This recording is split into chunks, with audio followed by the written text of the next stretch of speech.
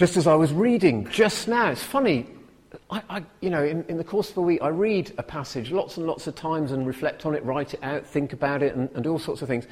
But there's nothing quite like standing and reading with a congregation. And something new, even as I was reading it just now, just came to me. We have what's that plant called? Lonicera, and the honeysuckle, that's the one, in our garden. And actually, we inherited it when we lived in Plymouth. When we moved into our house in Plymouth 8 years ago, this honeysuckle was in a pot, and it did nothing. Grew a few green leaves each year, nothing else. We actually brought it with us in this pot, because we then kind of put a little pergola thingy up, and it was all kind of there. And again, we planted it, and it did nothing. For 2 years, it did nothing. And Angela actually was saying, oh, come on, let's just get rid of it. We moved it one more time to a different part of the garden.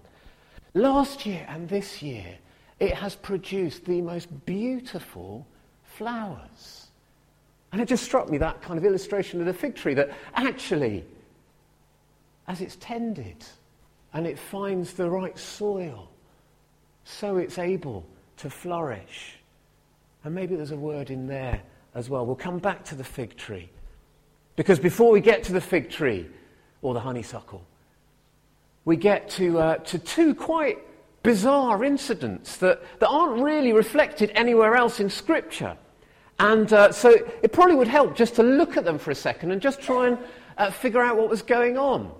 Josephus, the Roman historian, is probably one of the best places to find a little bit of what maybe went on here in verse 1 and 2 as we see that Pilate had mixed the blood of some Galileans with their sacrifices. What's that all about?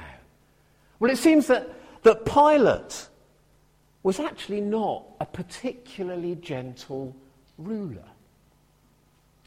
And it would seem that what is going on here is that at some point, some Galileans had gone up to the temple and Pilate had squashed whatever was going on by actually killing a whole bunch of people. As they'd gone to sacrifice, that there had been some kind of uprising that had been squashed. And that kind of makes sense with what maybe is being referred to here. That some people were killed at the temple by Pilate as they came to offer their sacrifices. That's that kind of mixing the blood of the Galileans with their sacrifices. Not very nice. And then the other thing that's mentioned is a little bit more kind of self-explanatory, that a tower, in a kind of just a disaster, fell on a bunch of people and killed 18 people. Two awful events, slightly different in how they came about. One, seemingly kind of random as a bit of building fell. The other, motivated by kind of human hatred, unpleasantness, selfishness, whatever it was that got into Pilate's mind as these people were killed. What a mess is described there.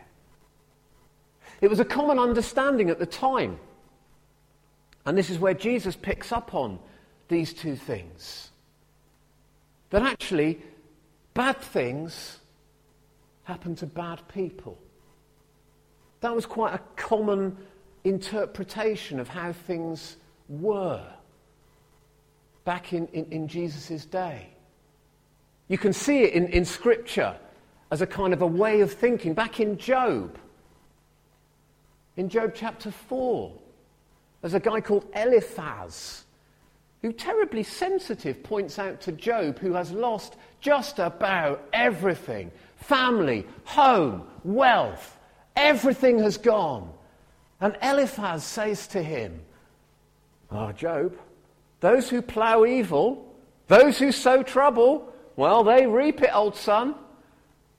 Basically saying, you must have done something wrong, pal, in order to deserve the disaster that's come upon you. See it again in John's Gospel, where in John chapter 9, there's a question asked of a blind man, where they say, who sinned? This man or his parents, that he was born blind?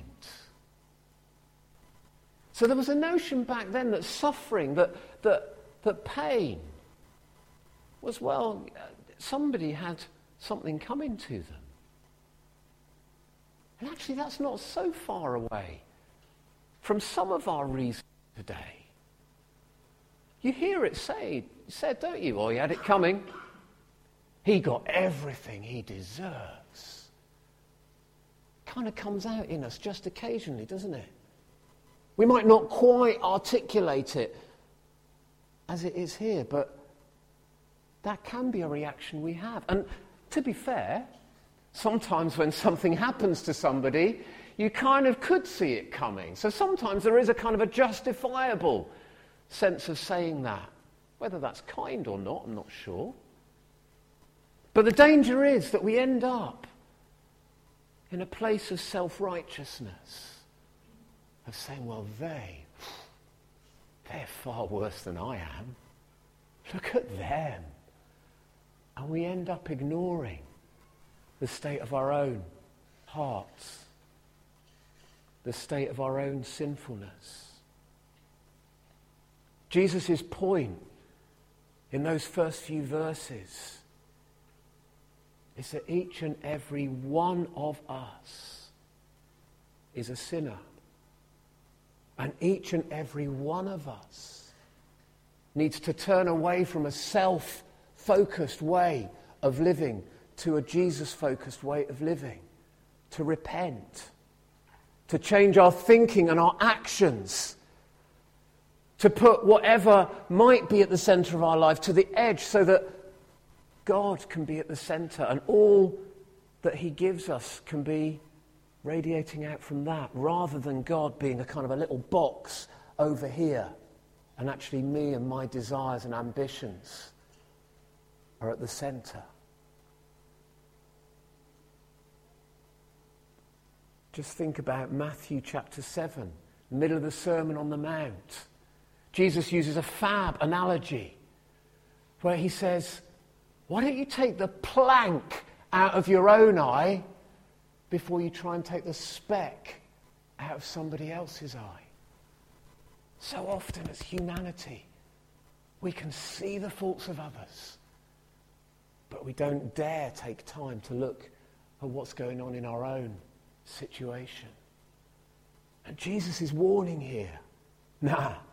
Don't think that just because those things happened to those people, they had it coming, and you are just fine. You need to look at where you stand before God, and you need to respond.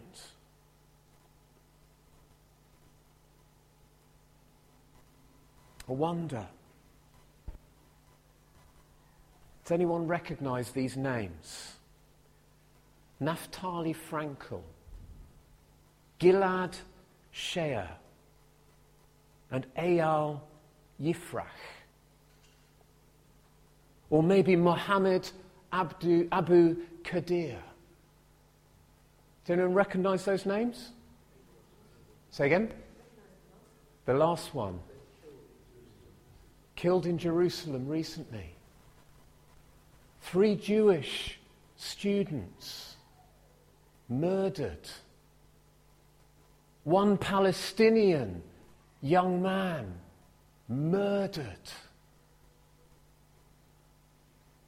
Some kind of political, territorial, pseudo-religious thing going on where people were murdered this week. Young men stolen from their families. Does anyone know what happened in Belo Horizonte this week? Other than a bit of football. A flyover collapsed, killing 2 people. Do those things have a kind of a resonance with what we've just read? A bridge collapsing on 2 people and killing them, injuring others. Some young men murdered because of some kind of religious, political thing going on in Palestine and in Israel. I don't know that our thoughts would be they had it coming, so much as deep sadness. And maybe why? Why would God let that happen? Those boys, they had their lives ahead of them. Why would a good God let that happen? Seems to me that is perhaps more a question that we ask today. More a way of trying to wrestle with what's going on than just trying to explain it, oh, well, bad people, bad stuff happens to them. Maybe we think it's a slightly more sophisticated way of going. And in some ways, I get it. But why would a good God allow suffering like that? Or maybe actually you're sitting there thinking, why would a good God let me suffer the way I am today? Or the way my friend or my family member is today? Why? Is God really there? I find that a difficult question to respond to quickly. In fact, I find it a difficult question to respond to full stop. Because actually, with suffering, I can't imagine what it must be like to be in those families in Palestine this weekend. Can't imagine what it must be like to be the relatives of those who were killed by that flyover falling down. With any suffering, there is so much emotion. There's also often physical pain that is felt. Loss, bereavement, anger, frustration. Those things are strong, real,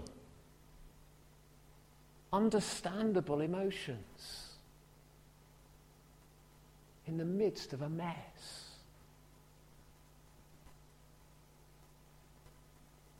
But let me say this.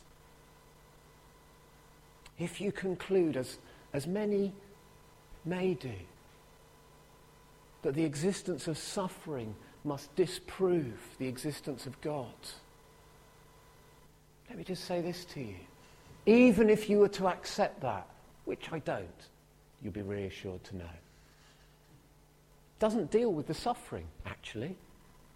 Even if we were to say, well, God can't exist because of suffering, suffering is still there. Some of it we can attribute to humanity's insanity and selfishness and greed. But there are things that are much harder to work through. We can't quite figure them out. So I'd come back to chapter 13, verses 1 to 5.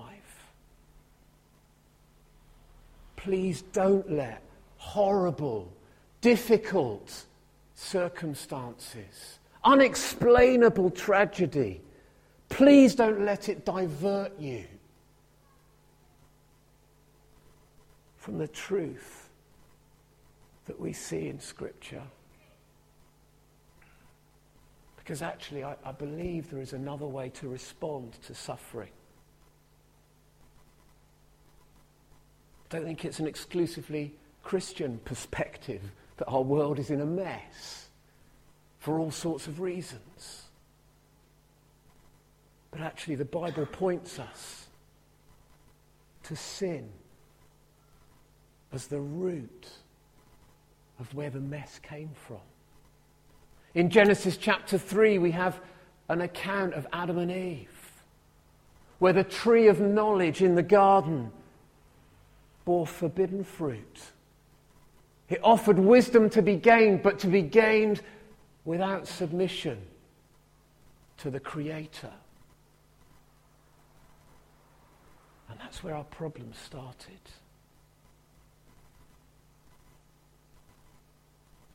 See, from that point on, the created order was messed up.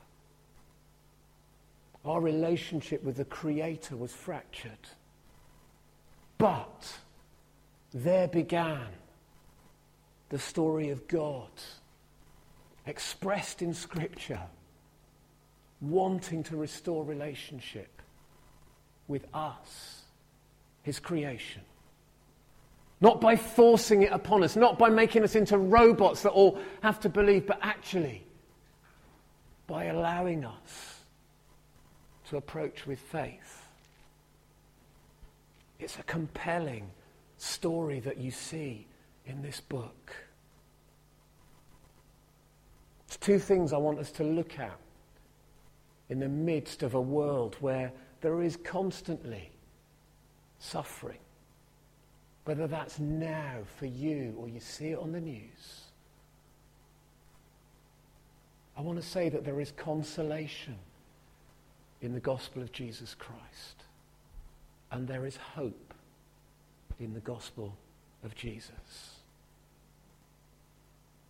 First of all, consolation. Sometimes that can feel pretty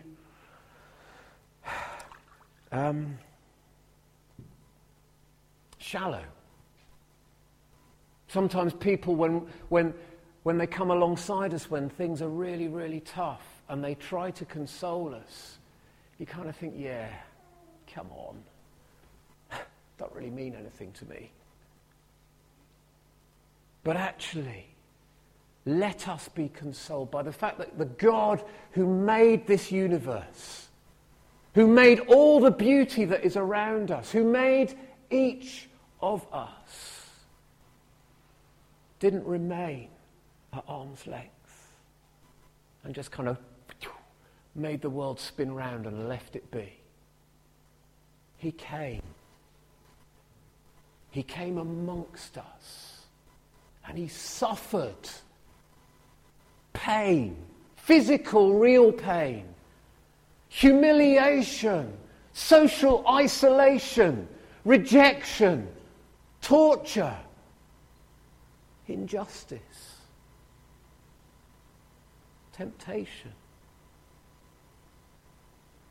Ultimately, death. You chose the cross. We just sang. God knows what it is to suffer. So if you are suffering today, don't hear this glibly, but hear it as it's intended. That there is consolation in knowing that the God of the universe has suffered. Often, we mean well when we get alongside someone who is suffering. We mean well as we say, I know how you feel. But you know, when that's happened to me so often, I say, no, you don't. I don't say that out loud. That's not very socially acceptable. But inside I'm saying, no, you don't. Because you're not me. You might have experienced something similar, so thank you for trying to stand alongside me. But please don't say you know how I feel. Because how I feel is how I feel. We do need to be careful that we don't try to kind of diminish. And I don't think people do try to diminish when they say that, what people are feeling. But maybe to just stand with people. If we get our words wrong, then hey. And if somebody stands alongside you and says, I know how you feel, and you really, really kind of want to say, no, you don't, maybe just bless them rather than punch them. Okay?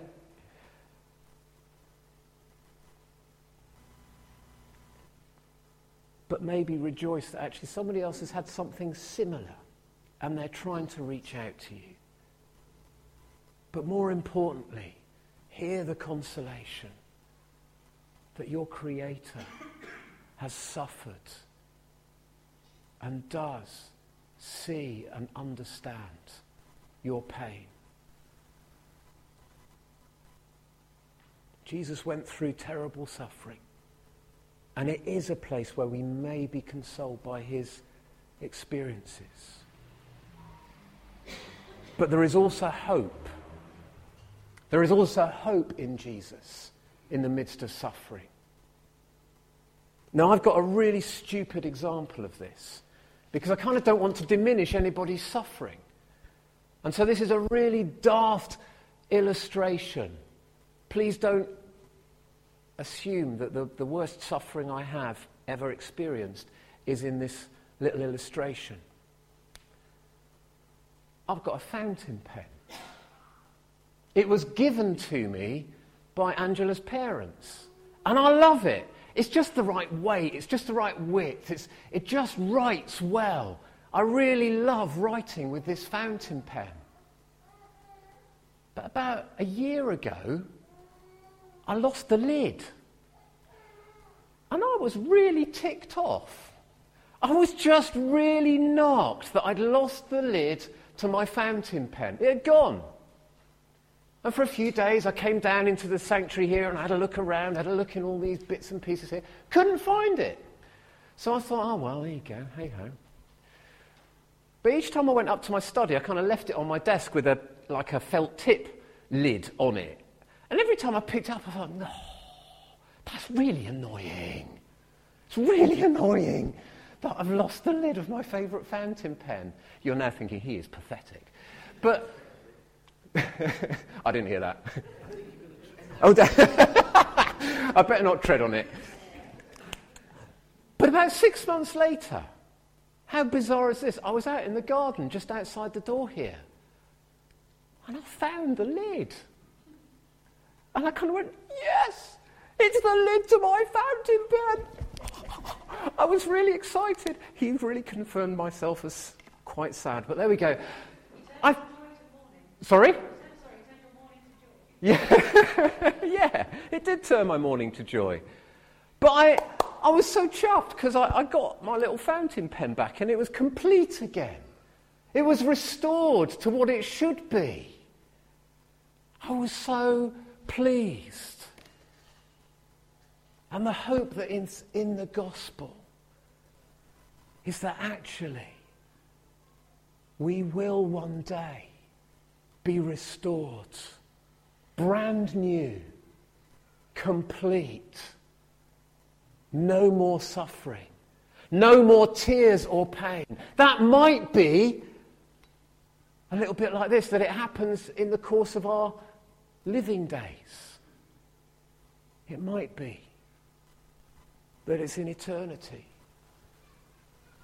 Last book in the Bible, Revelation, chapter 21, affirms this, where it says, I saw a new heaven and a new earth. John, given a vision of what was yet to come. For the first heaven and the first earth had passed away, and there was no longer sea. I saw the holy city, the new Jerusalem, coming down out of heaven from God, prepared as a bride, beautifully dressed for her husband. And I heard a loud voice from the throne saying, now the dwelling of God is with men, and he will live with them. They will be his people, and God himself will be with them and be their God. He will wipe every tear from their eyes. There will be no more death or mourning or crying or pain. For the old order of things has passed away. You see, our hope in the midst of suffering is that if we are in relationship with Jesus, our suffering will come to an end, just as the resurrection of Jesus pointed to the end of death, the end of suffering, and the restoration to something new. There's a key phrase in there. Relationship with Jesus. We need to have a relationship with Jesus. We need to repent, as Jesus was saying in verses 1 to 5 of Luke 13. even if we are suffering, we need to repent. We need to turn to Jesus, even if stuff really, really stinks for us. We need to turn to Jesus, acknowledge our frailties, and ask him to forgive our sin.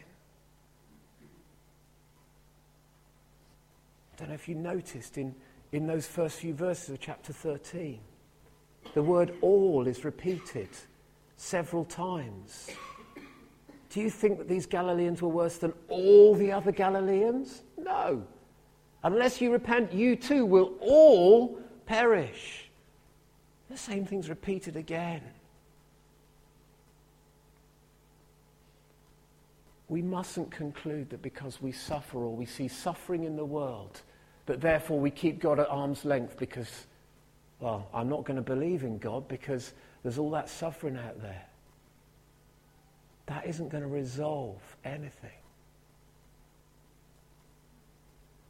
But actually,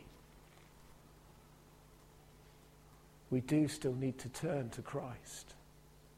It might not actually diminish the suffering that we are currently in, though, praise God, sometimes God chooses for his glory to change circumstances, to heal and restore. But sometimes we continue to suffer. But how will we do that? We sometimes fall for the lie that being a Christian makes everything hunky-dory. It doesn't.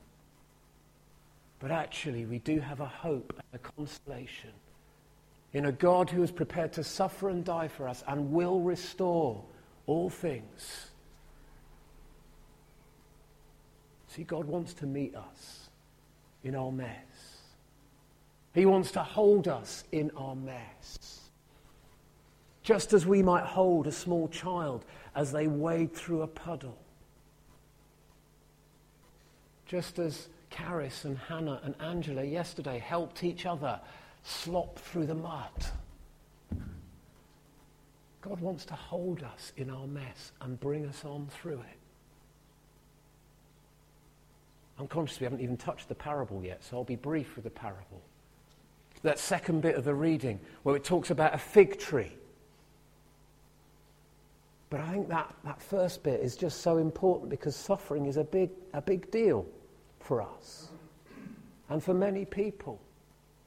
I don't want to dismiss it in glib terms, but I want us to hold on to some truth there. There are 2 points, I think, that Jesus is making in the parable very quickly. First of all, God in his mercy wants to extend a chance to all who hear him. And he wants us to respond. This image of fruitfulness of the fig. Actually, throughout Luke's gospel, he talks about fruitfulness. A fig tree, well, fruit's what it does. A vine, well, fruit is what it does. Produces grapes. Actually, if we have a relationship with God, well, fruit is what should come. Because we are, maybe little by little, step by step, being transformed because we allow God to be at the centre. Allow him to transform us from the inside outwards. But he is saying you need to respond. It's kind of tricky because we live in a country that is, I guess, broadly Christian these days. Lots of people would say, well, yeah, I'm a Christian. But actually, that's as far as it goes. It's a kind of a census thing. What's your religion? Well, I'm Christian. But actually, what Jesus is saying, going to church actually doesn't make you a Christian. I heard somebody once say that it's like going to church doesn't make you a Christian any more than going to McDonald's makes you a hamburger. Just doesn't add up. What makes you a Christian is what's going on in your heart, what's going on in your life. And that doesn't make you a super person, but it just makes you a person who recognises, actually, I'm a human being. I'm loved by God, and he wants me to live the way he created me to live, and I need his help to do that. To exercise the gifts he's given me, to exercise the mind he's given me, to exercise the talents that he's given me, to steward my family and my friendships and my money. I need God's help, and I can be more the person he made me to be. Second point, after extending mercy, is saying that there will be a time when it's too late. There will be a time where it is too late. Kind of harrowing. And we don't know what happened to those Galileans who were offering their sacrifices. We don't know where those folks that were crushed by the Tower of Siloam, where they stood before God. We don't know how those young men in Palestine and Israel stood before God. We don't know what happened with those two people crushed in that flyover. But there will be a point where it's too late to respond to Jesus and to his grace. His saying that actually I died for you. You don't have to do anything. You don't have to earn my love. It's there. Just turn to me. Now is the time to do that. Now is the time in this parable. Now is the time in Fivehead. In July 2014, I can't even see the date, the 6th of July, to respond to Jesus. Have you turned your life to Jesus? How might you live that out this week? Maybe it's simple, small steps. Maybe just as I speak, there's something and you think, yeah, okay, I need to try and just give that bit into God's hands because I haven't been doing that. Maybe there's a big thing that we need to trust into God's hands this week. Maybe it's our hearts for the first time. Maybe for you this week it's about really standing alongside somebody. Doing it in God's strength, in God's wisdom, with his help, recognizing that, yeah, I've got gifts, but I need God to guide me.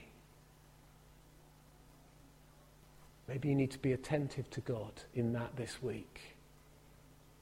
Submit to him before you speak. Submit to him in what you're thinking. Is that honouring to God? Or do I need to change that way of thinking?